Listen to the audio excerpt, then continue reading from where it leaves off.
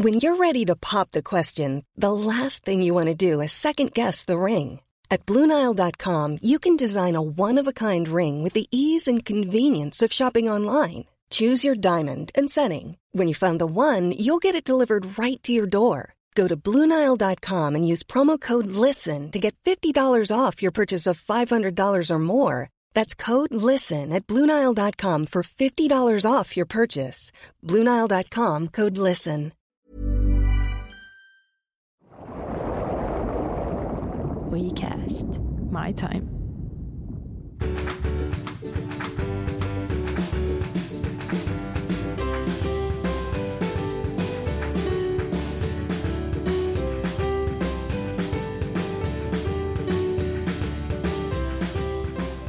Moi, mä oon Emilia Vuorisalmi, äiti ja lääkäri, ja sä kuuntelet mun podcastia Emilia ja arjen kemiaa.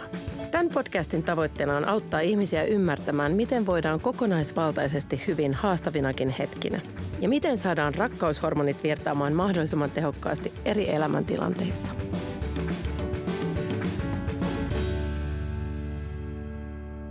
Moi kaikki, täällä taas Emilia ja arjen kemiaa. Tänään puhutaan vauvan unesta.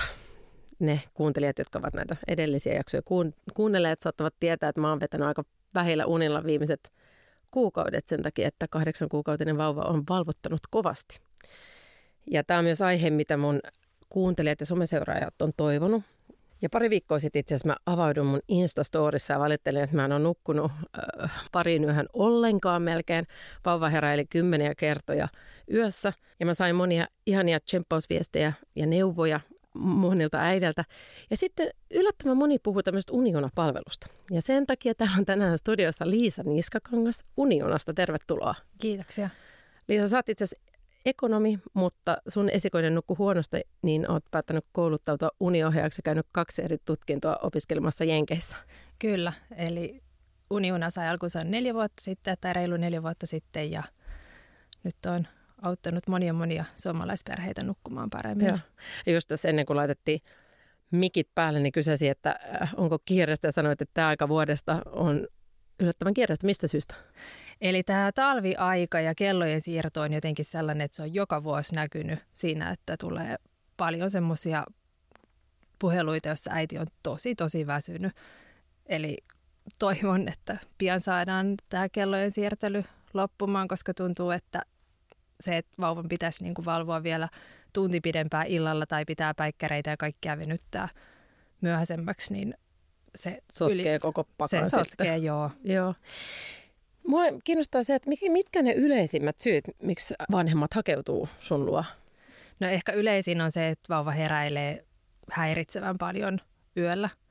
Ja sitten voi tietysti olla, että se niin kuin nukutus on sellainen, että se on vaikea ja pitkäkestoinen tai sitten vaan äiti kelpaa nukuttajaksi ja se koetaan, että se ei ole niin kuin pitkällä tähtäimellä kestävä se tilanne. Voi olla, että päivärytmissä on jotain mennyt oudosti sillä lailla, että vauva herää tosi aikaisin aamulla tai sitten on päivärytmi kääntynyt, että nukutaan liikaa päivällä ja liian vähän yöllä. Mutta sitten joskus on ihan semmoista, että yöt sinänsä sujuu ihan ok, mutta sitten voi olla vaikka päiväunissa paljon haasteita. Niin. Sähän keskitytkin työssäsi just niihin toimintatapoihin ja unirytmiin. Kyllä. Eli tärkeää on tässä tietenkin muistuttaa, että jos epäilee, että siellä voisi olla jotain terveydellistä takana, niin silloin on hyvä kysästä neuvolasta tai käydä sitten lääkärissä tsekkaamassa asiaa. Kyllä. Eli nyt tässä niin kuin meidän keskustelussa ikään kuin taustaoletuksena, että on perusterve vauva. Joo, lähdetään siitä. Ja aasinsiltana siihen, että mitkä on itse asiassa, puhutaan paljon esimerkiksi lapsen kehitysvaiheesta ja tänään keskustellaan alle 1-vuotiaasta lapsesta, niin mitkä on ne kehitysvaiheet tai ikävaiheet, missä eniten ilmenee unihaasteita? No ehkä tyypillisin semmoinen paha haaste on 4 kuukauden iässä. Just tänäänkin on saanut pari viestiä siihen vaiheeseen liittyen. Eli siinä tosi monella hyvinkin nukkuvalla vauvalla yhtäkkiä ne unet huononee, tulee yöheräilyjä, voi olla vaikea nukahtaa illalla ja päiväunilla ja tuntuu, että koko paketti menee ihan sekaisin. Tai sitten jos vauva on jo pienenä niin kuin nukkunut kohtu huonosti, niin voi olla, että se tilanne vielä niin kuin huononee. Ja mihin tämä liittyy? Se liittyy siihen, että tulee niin monia kehitysharppauksia samaan aikaan. Vauva oppii ehkä kääntymään vielä ja se lisää sitten sitä vaikeutta entisestään. Joo. Ja sitten se on semmoinen vaihe, että siihen ei niinku ihan kauheasti ole tehtävissä, että se menee usein niinku itsestään ohi ja voi olla niinku lohdullista tietää, että se on normaalia ja muillakin on sitä, että ei ole niinku tehty jotain väärin, kun yhtäkkiä unet ei sujukaan. Itse kuulun tuohon ryhmään, että viime keväänä, kun vauva syntyi, niin ehdin jo niin kuin hurraa, että jee, tämä on samanlainen kuin esikoinen, että nukkuu todella hyvin ja veti jo 8 tuntia putkeen, mutta sitten kun päästiin tuohon 4 kuukauteen, niin juna kääntyi. Kyllä. Ja sitten toinen on tietysti se, että jos niin kun on unet vaikka mennyt ihan ok tai on pidetty unikoulua ja muuta, niin sitten usein niin kun uudet motoriset taidot voi huonontaa unta, että erityisesti seisomaan oppiminen on usein sellainen, että sitä pitää vähän niin kuin puoliunessakin harjoitella, että voi tulla ylimääräisiä herätyksiä siitä, että siellä pieni tyyppi on pystyssä pinnasängyssä tai sitten voi olla, että iltanukutukset on jotenkin showta sen takia.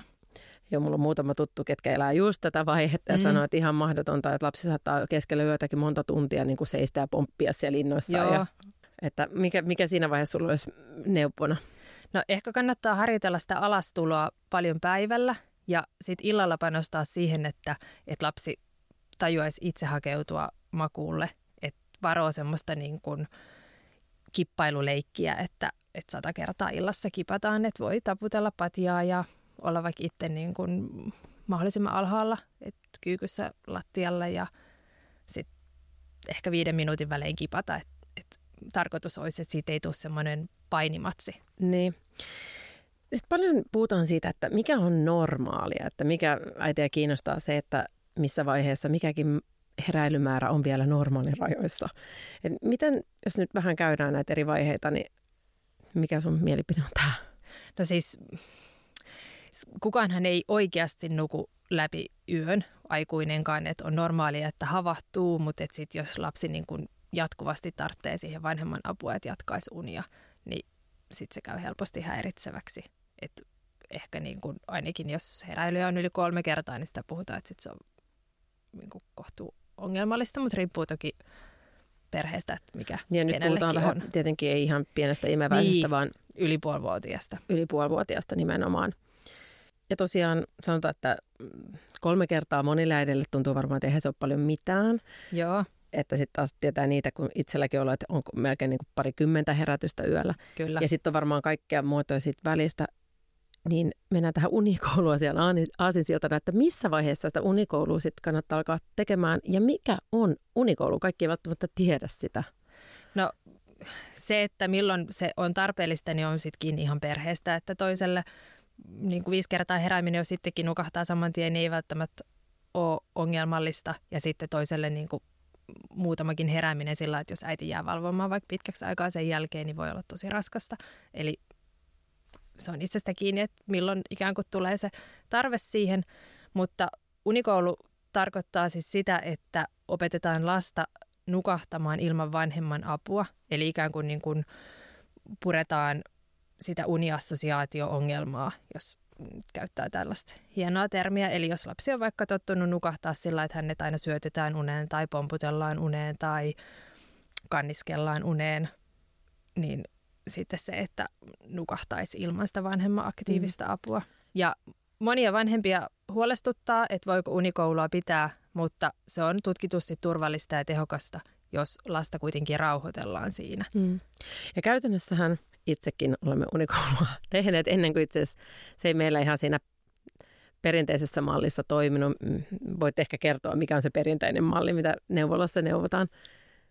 No varmaan riippuu tosi paljon neuvolasta, että mitä neuvotaan, mutta voi olla, että neuvotaan, että isä rauhoittelee yöherätyksille ja sitten esimerkiksi aamuyöllä jossain kohtaa saa maitoa.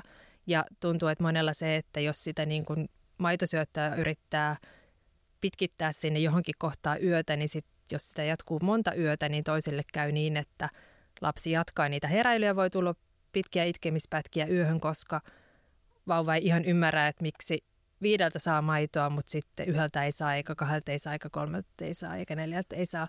Ja sitten se ongelma pysyy yllä. Ja tässä ainakin meille on pakko sanoa, että kiitos Liisan vinkin, niin me muutettiin, sä käskit tehdä näin, että kun mä olin kanssa yrittänyt sitä, että sit vasta imetään 5 aamulla. Ja se meni nimenomaan siihen, että lapsi heräili koko yön ja oli varmaan sitten hämmentynyt, että miksi vasta aamulla saa sitä maitoa. niin me alettiin sitten tekemään sun vinkin mukaan niin, että mä lapsen periaatteessa, jos hän vaikka heräsi kahdelta, laitoin, niin kuin tyynnytin hänet uneen ja sitten kun hän oli unessa, nostin viereen, imetin ja sitten laitoin sen sänkyyn. Niin muutamassa yössä hän alkoikin nukkua rauhassa, kun hän tavallaan ymmärsi, että sillä syömisellä ja itkemisellä ei tarvitse olla yhteyttä.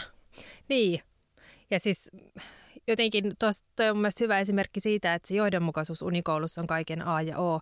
Eli jokaisen heräämiseen pitäisi niinku reagoida samankaltaisesti.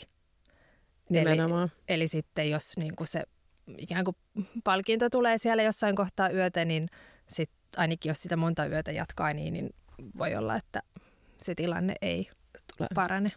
Ja toinen asia, mikä oli 2 muutakin asiaa, kerron tässä samalla tätä omaa kertomusta, kun mielestäni se on niin tuoreessa muistissa, koska nyt 2 viimeistä yötä tosiaan on mennyt hyvin, niin olen tästä jotenkin itse aika helpottunut. Niin toinen asia, minkä sä vinkkasit, mitä mulla ei tullut mieleen, vaikka kaikenlaista olen lukenut, oli se, että vauvalla on ehkä liian vähän päällä, että hän ei välttämättä herää aamulla siihen, että hän haluaa viereen, mitä mä kuvittelin, koska me oltiin häntä otettu viereen, vaan herääkin siihen, että hänellä on kylmä, kun hän potkii sitä peittoa. Ja me alettiin laittaa hänellä aina villapuku sit vielä yöpaidan päälle, että sekin on saattanut helpottaa tätä nukkumista. Kyllä. Osa, joka, niin kun, jos ei siellä niin kun, ikään kuin ole mitään syytä, että miksi lapsi heräilee, että hän osaa nukahtaa itse ja näin, ja silti ne heräilyt jatkuu, niin joskus se syy voi olla siinä uniympäristössä.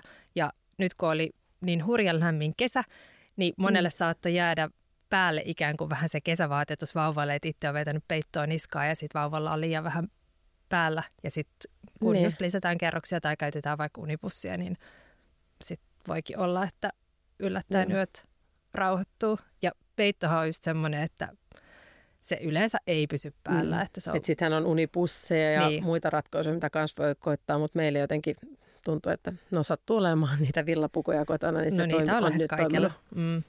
Ja äitiyspakkauksen itse asiassa villapuku oli meillä käytössä viime yönä, eli kiitos Kyllä. Suomen valtiolle tästä myös. Ja sitten tämä yksi asia kanssa, mistä meille vinkkasit oli, koska meillä on tosiaan haasteena se, että meillä ei ole vauvalle vielä toistaiseksi omaa huonetta. Ja näin ollen se omassa huoneessa nukutus ei ole vaihtoehto. Ja tuntuu, että hän heräilee meidän ääniin aina, vaikka kääntyy sängyssä tai kuiskii, niin häiriintyy siitä, niin me otettiin käyttöön white noise, eli tämmöinen valkoinen taustaääni. Joo. Itse aluksi oli hirveän vaikeaa, koska mä en tykkää siitä, mutta se jotenkin kanssa täytyy sanoa, että se toimii. Ja se auttoi ehkä myös siihen, että tuntuu, että vauva nukahtaa siihen white noiseen tällä hetkellä itsekseenkin helpommin. Joo, se auttaa tosi monia rauhoittumaan ja sitten se voi parhaimmillaan sitoa niitä unipätkiä toisiinsa. Ja mä käyttäisin niin kuin varsinkin unikoulun alkuvaiheessa tai että jos on haasteita, niin jonkin aikaa sitä sillä, että se olisi pitkään päällä, että ei niin, että se katkee 20 minuutin kuluttua tai muuta. Tämän mä itse huomasin, koska aluksi laitoin tosiaan jonkun playlistin, mikä kesti tunnin ja sitten vauva aina heräsi siihen, joten sitten mä itse tein sen, että mä Spotifysta uploadasin sitten 3 tunnin white noisea, niin 4 kappaletta, joten 12 tuntia ja se tuntuu toimivan aika hyvin. Kyllä. Ja aluksi olin myös huolissani, että onko se miten riippuvuutta aiheuttavaa, mutta siitähän on tutkimustuloksia, että se assosiaatio ei pitäisi olla niin voimakas, että se on sitten myös helppo purkaa. Joo, en mä sen takia sitä lähtisi pelkäämään tai jättäisi kokeilematta, että sitä ajattelee, että vielä teininä kaipaa sitä, että monelle sitten on vauva-aikana paljon apua ja osa sitten jättää se jossain kohtaa pois ja osa käyttää pitkäänkin. Ja siitä on just ilmaisversioita saatavilla, hyviä ilmaisäppejä ja muuta, että sitä on helppo kokeilla, koska toisella se auttaa sitten paljonkin. Joo. Äsken vinkkasit just, mikä se oli, Relax M? Niin, tai Relax Melodies. Relax Melodies, mitä yritin äsken tuossa just uploadata reissua varten. Joo. Koska matkoilla ja kun ollaan vieraassa uniympäristössä, niin se white noise voi myös helpottaa, koska sitten se tuo vauvalle tutun turvallisen fiiliksen. Kyllä, joo. Tai jos on jossain hotellissa, mistä on huono äänieristys, niin voi helpottaa, että on sitten tasainen ääni siellä, vaikka ei kotona käyttäisikään. Meillä on vielä itse asiassa julkisivu remppakin, niin se niin myös peittää alle ja sitä remppa-ääntä, jos sitä välipäiväunien aikaa tulee. Et nyt mä oon myös hyödyntänyt sitä siinä. Kyllä. Sitten yksi asia, mikä liittyy uneen, on tietenkin tutin käyttö. Ja tutin käytöstä ollaan tietenkin montaa mieltä. Meidän perheessä tutti on ollut käytössä Ja nyt tietenkin ollaan siinä haasteessa, että välillä tuntuu, että se tutin tippuminen suusta yöllä sitten herättää tai se, että vauva kaipaa sitä tuttia. Mitkä on sun ohjeet vanhemmille sitten tutin suhteen? No riippuu vähän lapsen iästä, että jos on niinku 8-10 kuukautinen tai sitä vanhempi, niin sit voi koittaa opettaa lasta mahdollisimman omatoimiseksi sen tutin suhteen. Eli sit vaan niinku reilusti huonontaa niitä omia palveluitaan. Eli ei sitten niinku käy suoraan laittaa sitä suuhun, vaikka se onkin tietysti se kaikista nopein tapa saada unet jatkumaan. Mutta sitten varsinkin illasta alkaen ja jos vaan yöllä jaksaa, niin mieluummin sillä, että tutti lapsen käteen ja sitten voi vaikka ohjata kättä suuhun ja voi kylvää niitä tutteja reilusti sinne sänkyyn ja mahdollisesti ehkä kiinnittää lyhyellä tuttinauhalla yökkärin rinnukseen tai unileluun tai muuta. Että jos se tutti on käytössä niin kuin vähän isämmällä vauvalla, niin sit se voi olla tosi toimiva, jos lapsi pääsääntöisesti sen laittaa itse suuhun. Mutta sitten niin kuin nuoremmilla se on vähän sit sellainen kaksiteräinen miekka, että se voi toisella sit pidentää hyvin niitä unipätkiä ja olla sit apuna siihen, että ei tarvitse vaikka joka kerta syöttää, mutta sitten on niitä lapsia, jotka herää tunnin välein ja sitten kaipaa sitä tuttia. Eli sitten se logiikka siinä tutissa on ikään kuin se, että nukahtaa tutin kanssa ja sitten syvässä unessa se tippuu eikä se haittaa mitään, mutta sitten kun havahtuu, niin sitten onkin sillä, että missä se tutti on, että tuntuma suussa onkin erilainen ja sitten herää kunnolla ja sitten vanhemmatkin heräävät yleensä siinä sitten myös. Että sitten jos on semmoista jatkuvaa tuttirumbaa, niin sitten mä miettisin kyllä, että pitäisikö se jättää pois. Milläs tämä sitten onnistuu? No sitten se käytännössä vaatii jonkinlaista unikoulua. Niin, eli sitten vaan samalla tassutellaan ja ollaan siinä vieressä. Kyllä. Hei, mä muuten unohdin tuohon unikouluun liittyen sen kanssa hyvän vinkin, minkä sanoit, että niin yksinkertainen asia kuin schyssyttely.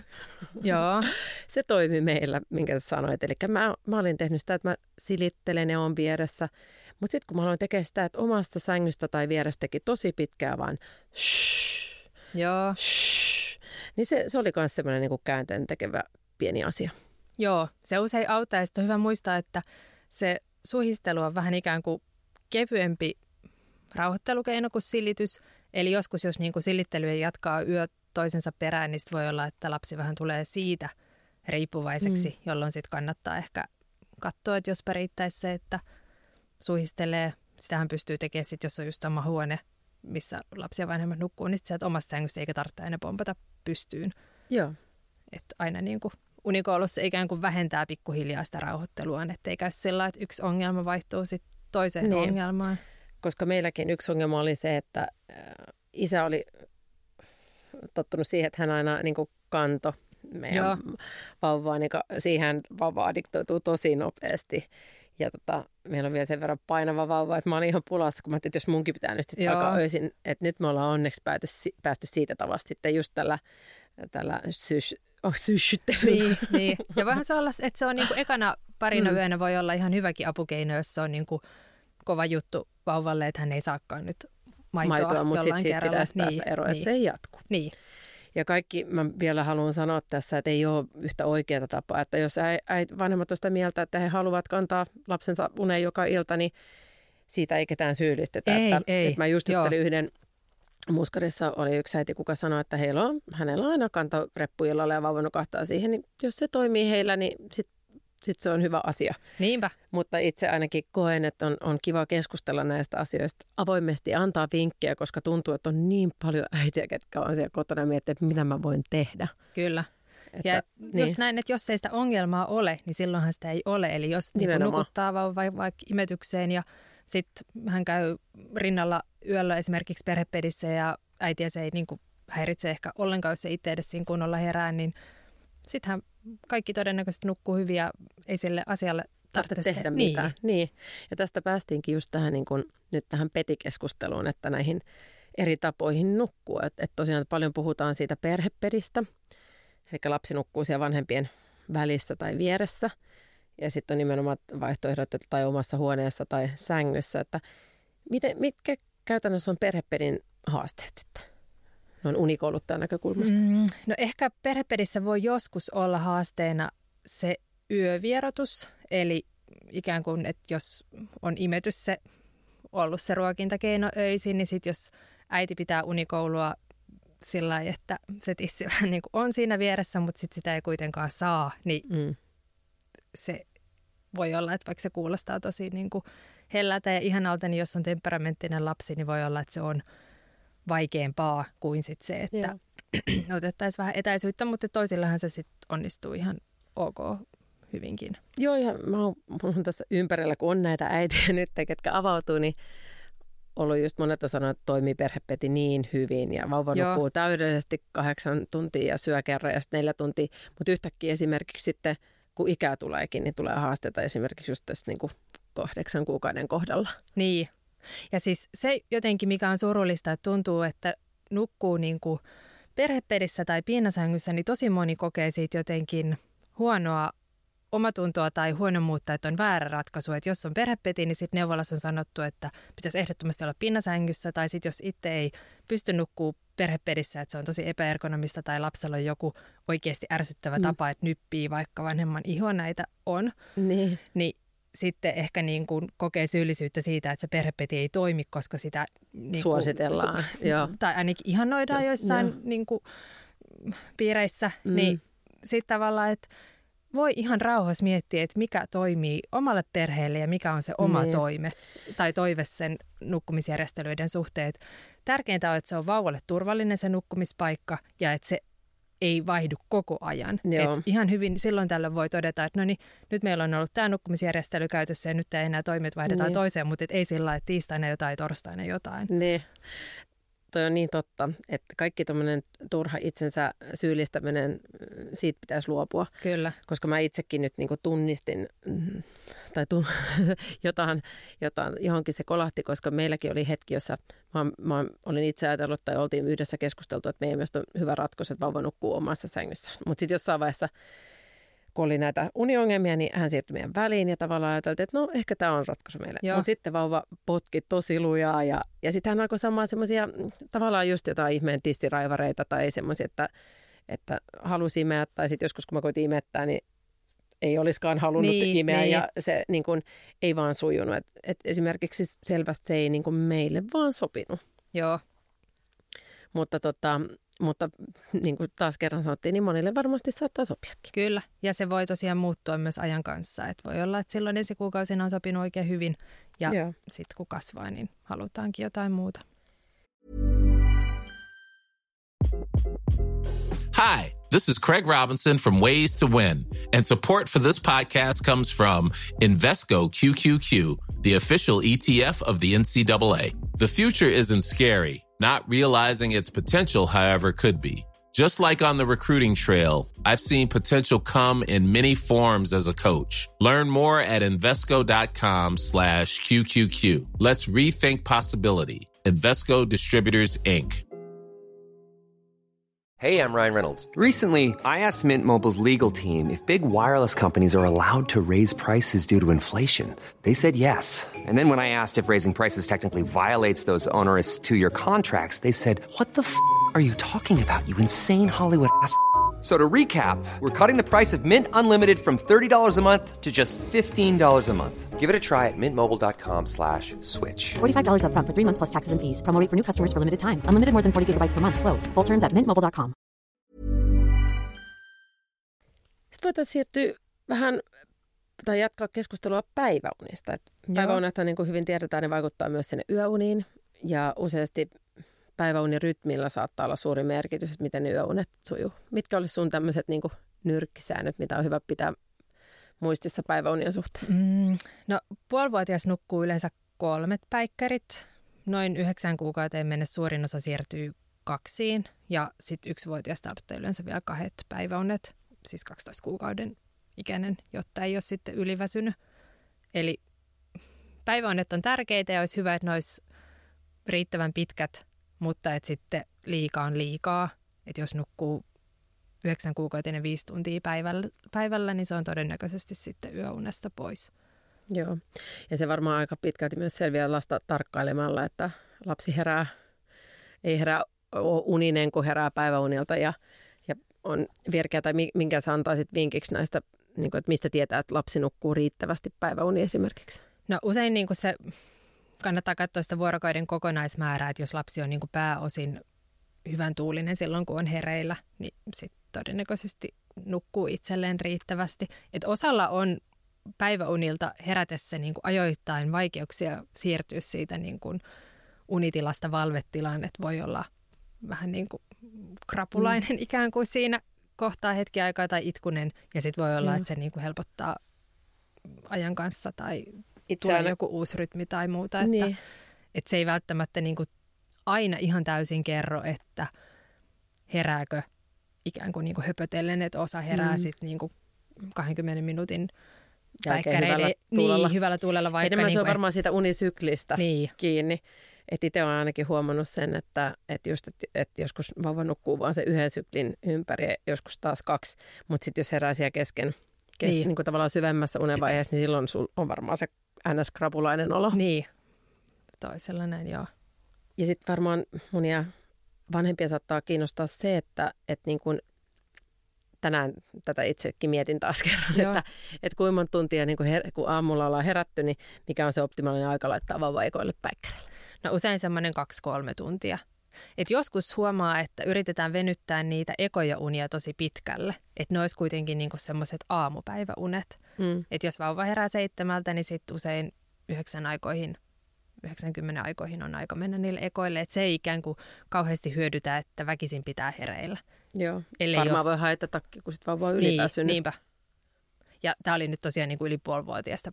Puhutaan, että pieni vauva on sitten sellainen, että pitää laittaa tiheämmin nukkumaan. Joo. Ja sitten taas ne tokat päikkärit, niin siinä on sitten yleensä taas syödään ja leikitään ja mahdollisesti imetetään ja sitten noin, onko sitten 3 tuntia? No sehän on sitten semmoista vaihtelua. 2,5-3, joskus voi olla jopa 4 tuntia, jos on niinku 2 päikkäreiden rytmi jo. Et usein jos on 3 päikkärit, niin ne on vähän tasaisemmin siellä päivän mittaan, mutta sitten jos on siirrytty jo 2, niin sitten usein niitä tokia päikkäreitä pitää vähän myöhäistä, jotta illasta ei tule sitten liian pitkä. Joo. Ja tämä kun sanot, että ettei illasta tule pitkä, niin mikä on semmoinen hyvä aika sitten vauvalla olla heräillä, tai tuommoisen 6-12 kuukautinen lapsen olla hereillä ennen yöunia? No usein niin kuin maksimissaan 4 tuntia. Joo. Et osalle, niin kuin, jos on 3 päikkärit, niin semmoinen 2,5-3 tuntia on aika hyvä nyrkkisäätö niiltä vikoilta päikkäreiltä heräämisestä siihen, kun laitetaan sänkyyn. Ja itse ainakin molempien lapsien kohdalla on huomannut sen, että kun ne päikkärit menee hyvin, niin sitten yöunetkin yleensä on entistä pidemmät. Ja sama yöunissa, että se ei ollenkaan mene niin, että melkein kaikki vanhemmat varmaan tämä allekirjoittaa, että joo, mä laitan lapsen myöhemmin nukkua, että se nukkuisi pidempään, että sitten itse asiassa usein herääkin aikaisemmin. Kyllä, joo.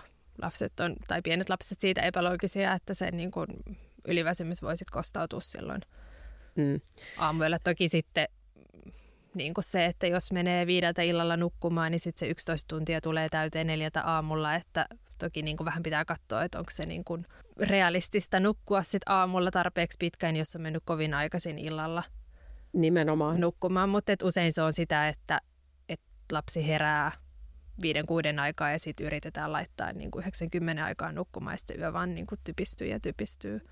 Totta, että monet on sanonut, että tässä niin kuin, että ratkaisu olikin se, että vauva alkoi nukkua hyvin, kun he tajusivat vaan alkaa laittaa vaikka 2 tuntia aikaisemmin nukkumaan tosi runsaasti. Että ollaan vaan yritetty laittaa liian myöhään. Kyllä, että joskus se menee niin kuin ihan kunnolla ohi se ikään kuin optimaalinen uniaika. Niin, ja kaikki me itse tiedetään, miltä se tuntuu, kun missaa sen oman nukahtamishetken, niin sitten yhtäkkiä yöllä kukkuileekin vaikka kuinka kauan. Joo, mä oon ainakin nykyään sellainen, että ei kannata kauheasti valvoa, että menee ihan sekaisin. Ja yksi asia liittyen päiväuniin on se, mistä kanssa keskustellaan, on, että missä on hyvä nukuttaa, että onko se sisällä tai vaunuissa. Ja sitäkin on puhuttu, että liikkeessä vauva ei nuku niin hyvin. Mitkä on sun vinkit tähän? No toi on ihan totta, että liikkeessä se uni ei ole ihan yhtä syvää, että jos mahdollista, niin ei kaikkia päikkäreitä sillä, että kävellään vaunulenkillä esimerkiksi koko aikaa. Mutta toki siinä pitää huomioida se, että niin kuin ulkoilu ja liikunta sitten taas tukee äidin hyvinvointia, että jos se on sitten ainut keino saada vauva nukkumaan, niin sitten niin kuin antaa mennä vaan. Kokonaisuuden kannalta voi olla sitten parempi kuitenkin. Mutta jos mahdollista, niin sillä lailla, että että kävisi vaikka jonkun korttelin ympäri kävelemässä tai hetken heijailisi ja sitten antaisi vauvan nukkua paikallaan. Ja ehkä sitten, niin kun, jos on tiedossa vaikka päiväkodin aloitus joskus sen ikäisenä, että lapsi nukkuu vielä päiväunia siellä, niin voi helpottaa, jos on opettanut lapsen nukkua päikkäreitä myös sisällä pinnasängyssä. Että sitten ei tule ikään kuin uutena asiana niin, se, on molemmat vaihtoehdot. Niin. Nyt on tämmöinen jakso, missä mä puhun koko omakohtaisista kokemuksista, mutta koska tämä on nyt niin mun elämää, niin jaa myös tämän, että meille tällä hetkellä toimii aika hyvin se, että aamupäikkärit nukutaan niin kuin noin 2 tuntia heräämisen jälkeen omassa pinnasängyssä. Ne on pituudeltaan noin tunnista 2. Ja sitten toiset päikkärit vauva nukkuu yleensä aina ulkona vaunuissa. Joo. Ja siinä mä pyrin yleensä just siihen, että mä saatan niin kuin kävellä. Hän nukahtaa, mutta sitten kun hän nukahtaa, niin sitten mä laitan vaunut paikalle ja menen vaikka kahvilaan vähän selailemaan lehtiä tai tekemään pikkasen hommia tai mitä ikinä, menen vaikka tapaamaan ystäviä. Niin se on ollut semmoinen toimiva ja sitten saattaa olla vielä ne pienet tämmöiset niin kuin korjauspäikkärit illalla. Ja ne saattaa olla joskus vaikka autossa, jos ollaan siirtymässä paikasta toiseen tai missä milloinkin. Et siinä on ollut haaste se, että niitähän ei suostu kotona nukkumaan. Joo. Joten sitten joskus tuntuu, että on pakko lähteä illalla vielä vähän johonkin liikkeelle, jotta hän sitten saa sen 20 minuuttia semmoisen power napin, niin sitten se uni tulee kyllä yleensä paremmin illalla. Joo. No siis mä luovuttaisin sen suhteen 3 päikkäreille, että lapsen pitäisi nukkua ne itsenäisesti pinnasängyssä, että ne on usein sillain vaikea uni nukahtaa, mutta ne on kuitenkin tarpeen vielä usein tuossa vaiheessa, niin sitten vaan lenkille tai sopivasti kauppareissua tai jotain muuta siihen. Et paljonhan tämä on tätä pienen lapsen kanssa, että pitää vaan niinku ajoittaa sitä omaa rytmiä, että periaatteessa niinku semmoista organisointia, että tulee ne rutiinit, että okei, että käydään illalla siihen aikaa kaupassa, niin lapsi nukahtaa just sopivasti siinä samalla sitten puoleksi tuntia. Mutta toisaalta sitten, jos siellä päivässä on joku semmoinen niinku suhteellisen ennustettava rytmi, niin kyllähän se sitten helpottaa sitä omankin elämän suunnittelua, että sitten tietää, että okei, tollon ehkä on sitten hetki omaa aikaa ja todella näin. Paljon sanotaan, että sitten kuitenkin kun vauvan kanssa oleminen on niin kokonaisvaltaista, että se, että tietää missä vaiheessa ne unet tulee, niin kyllähän se avaa ihan uuden maailman. Niin. Yksi asia, mistä me ei vielä olla keskusteltu, on kiinteiden aloitus, joka liittyy myös paljon tähän ja askarruttaa vanhempia, että miten paljon sitä ruokaa pitää saada ja miten se vaikuttaa uneen. Joo. No siis tutkimusten mukaan kiinteiden semmoinen aikainen aloitus ei paranna yöunia, että toisella se voi jopa huonontaa, jos tulee sitten jotain vatsanväänteitä.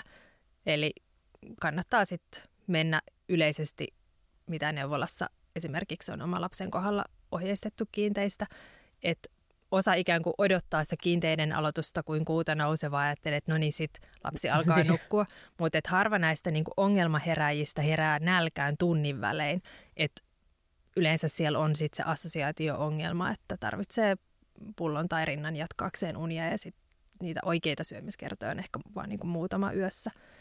Mutta toki voi olla, että sit jos lapselle on syötetty iso iltapuuro, niin sitten vanhempi on helpompi tyynnyttää lapsi jollain muulla keinolla kuin syötöllä, jolloin se on sitten se vanhemman toiminnan muutos, joka vaikuttaa niihin yöuniin, eikä niin kuin sinänsä se puuro ollut nyt niin kuin se taikajuttu. Tämäkin on erittäin hyvä pointti, että kyllä itsekin muistan, että ajattelen, että se on varmaan siitä, että se lapsi ei saa tarpeeksi ruokaa, vaikka lapsen päältä kyllä näkyy, että hän todennäköisesti saa tarpeeksi. Niin, ja sitten ehkä niin kuin kannattaa myös lapsen kasvaessa kiinnittää huomiota siihen, että ne maitosyötöt päivällä onnistuisi myös. Eli usein voi käydä sillä, että sit kun lapsi oppii vähän liikkumaan ja kiinnostuu ympäristöstä, niin sit se on semmoista härväämistä vaikka niin kuin rinnalla tai pullolla.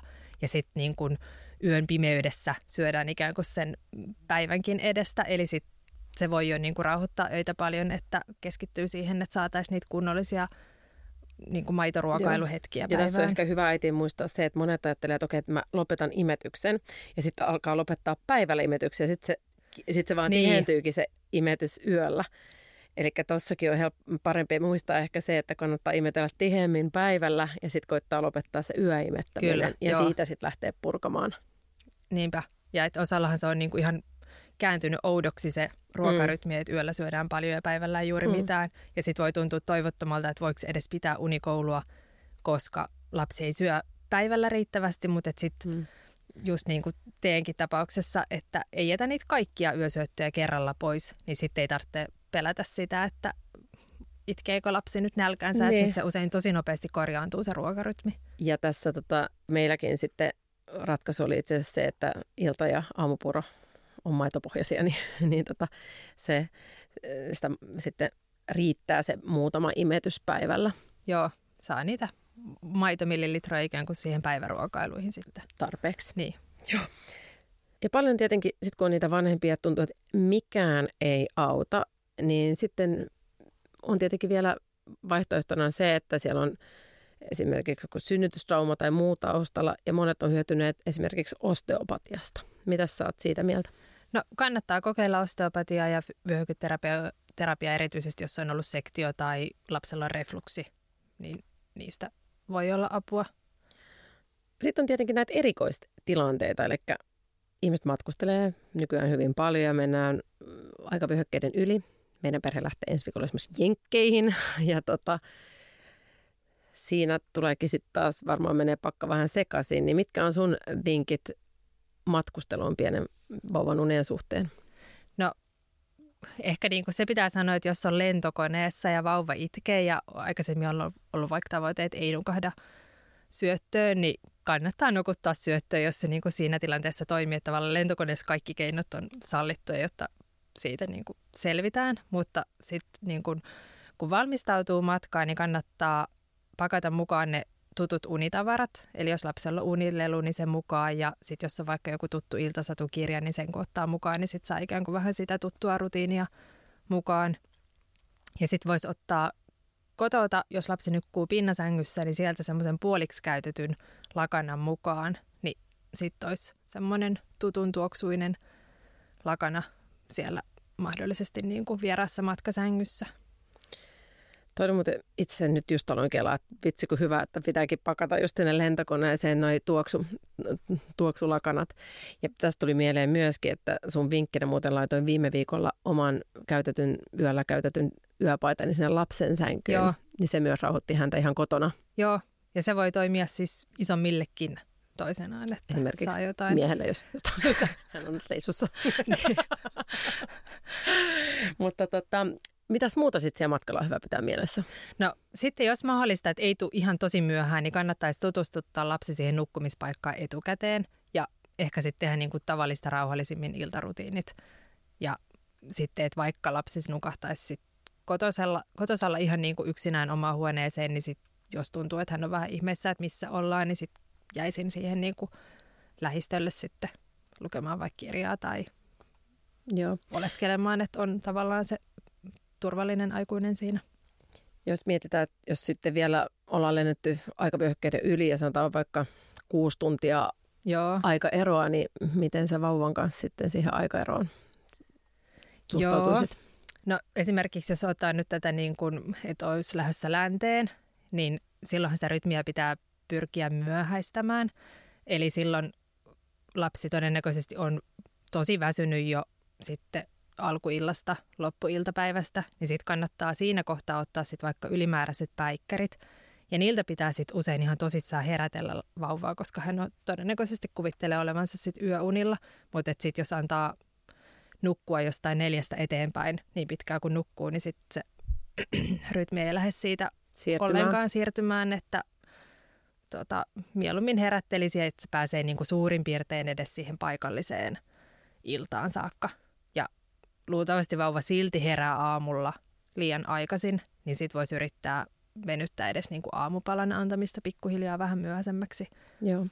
Valolla pystyykö säätämään Valolla paljon? pystyy, joo. Että sitten länteenpäin mennessä, niin sitten iltapäivällä valoa ja sitten taas kun itäänpäin tulee, niin sitten kannattaa herätellä aina pikkuhiljaa aikaisemmin ja katsoa, että olisi paljon niin kuin valoa aamulla ja sitten just syödä nopeasti heräämisen jälkeen ja sitten voi katsoa, että pitääkö vähän niin kuin päikkäreitä tavallista lyhyempinä tai jättääkö sitten 1 päikkärit välistä, jotta niin kuin sitten väsyttäisi illalla järkevään aikaan. Mutta sitten jos on just iso aikaero, tommoinen 6 tuntia, 8 tuntia, niin kannattaa olla sellainen realisti.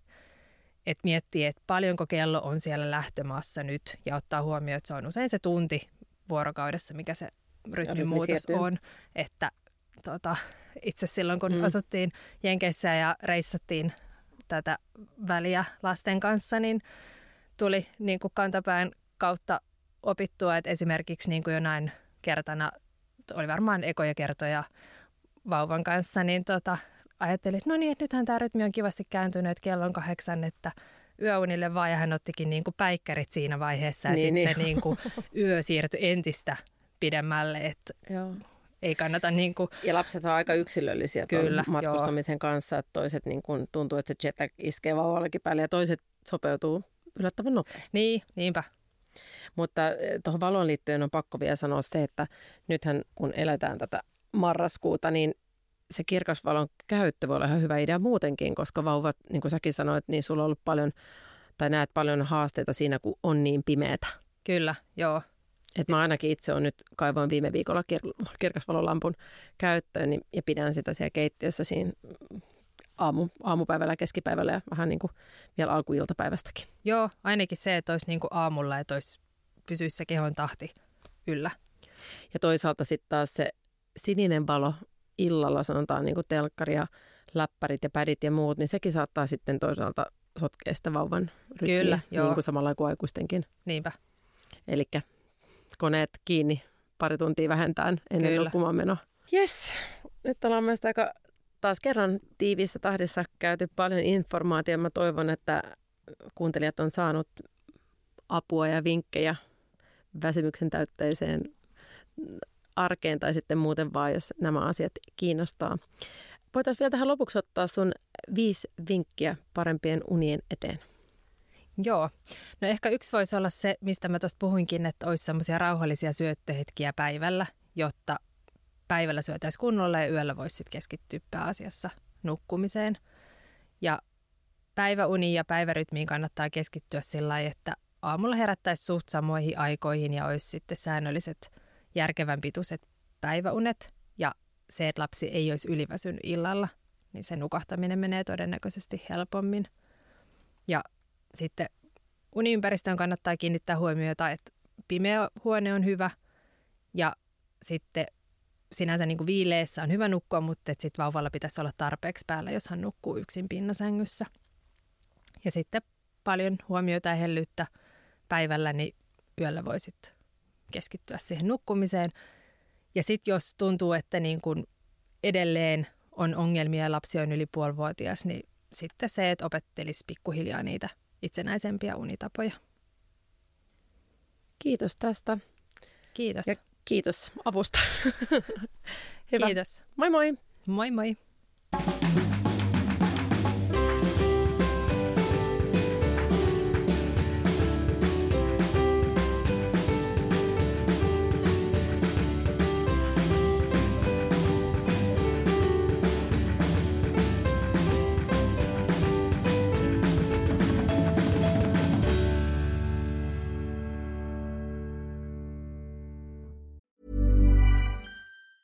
Planning for your next trip?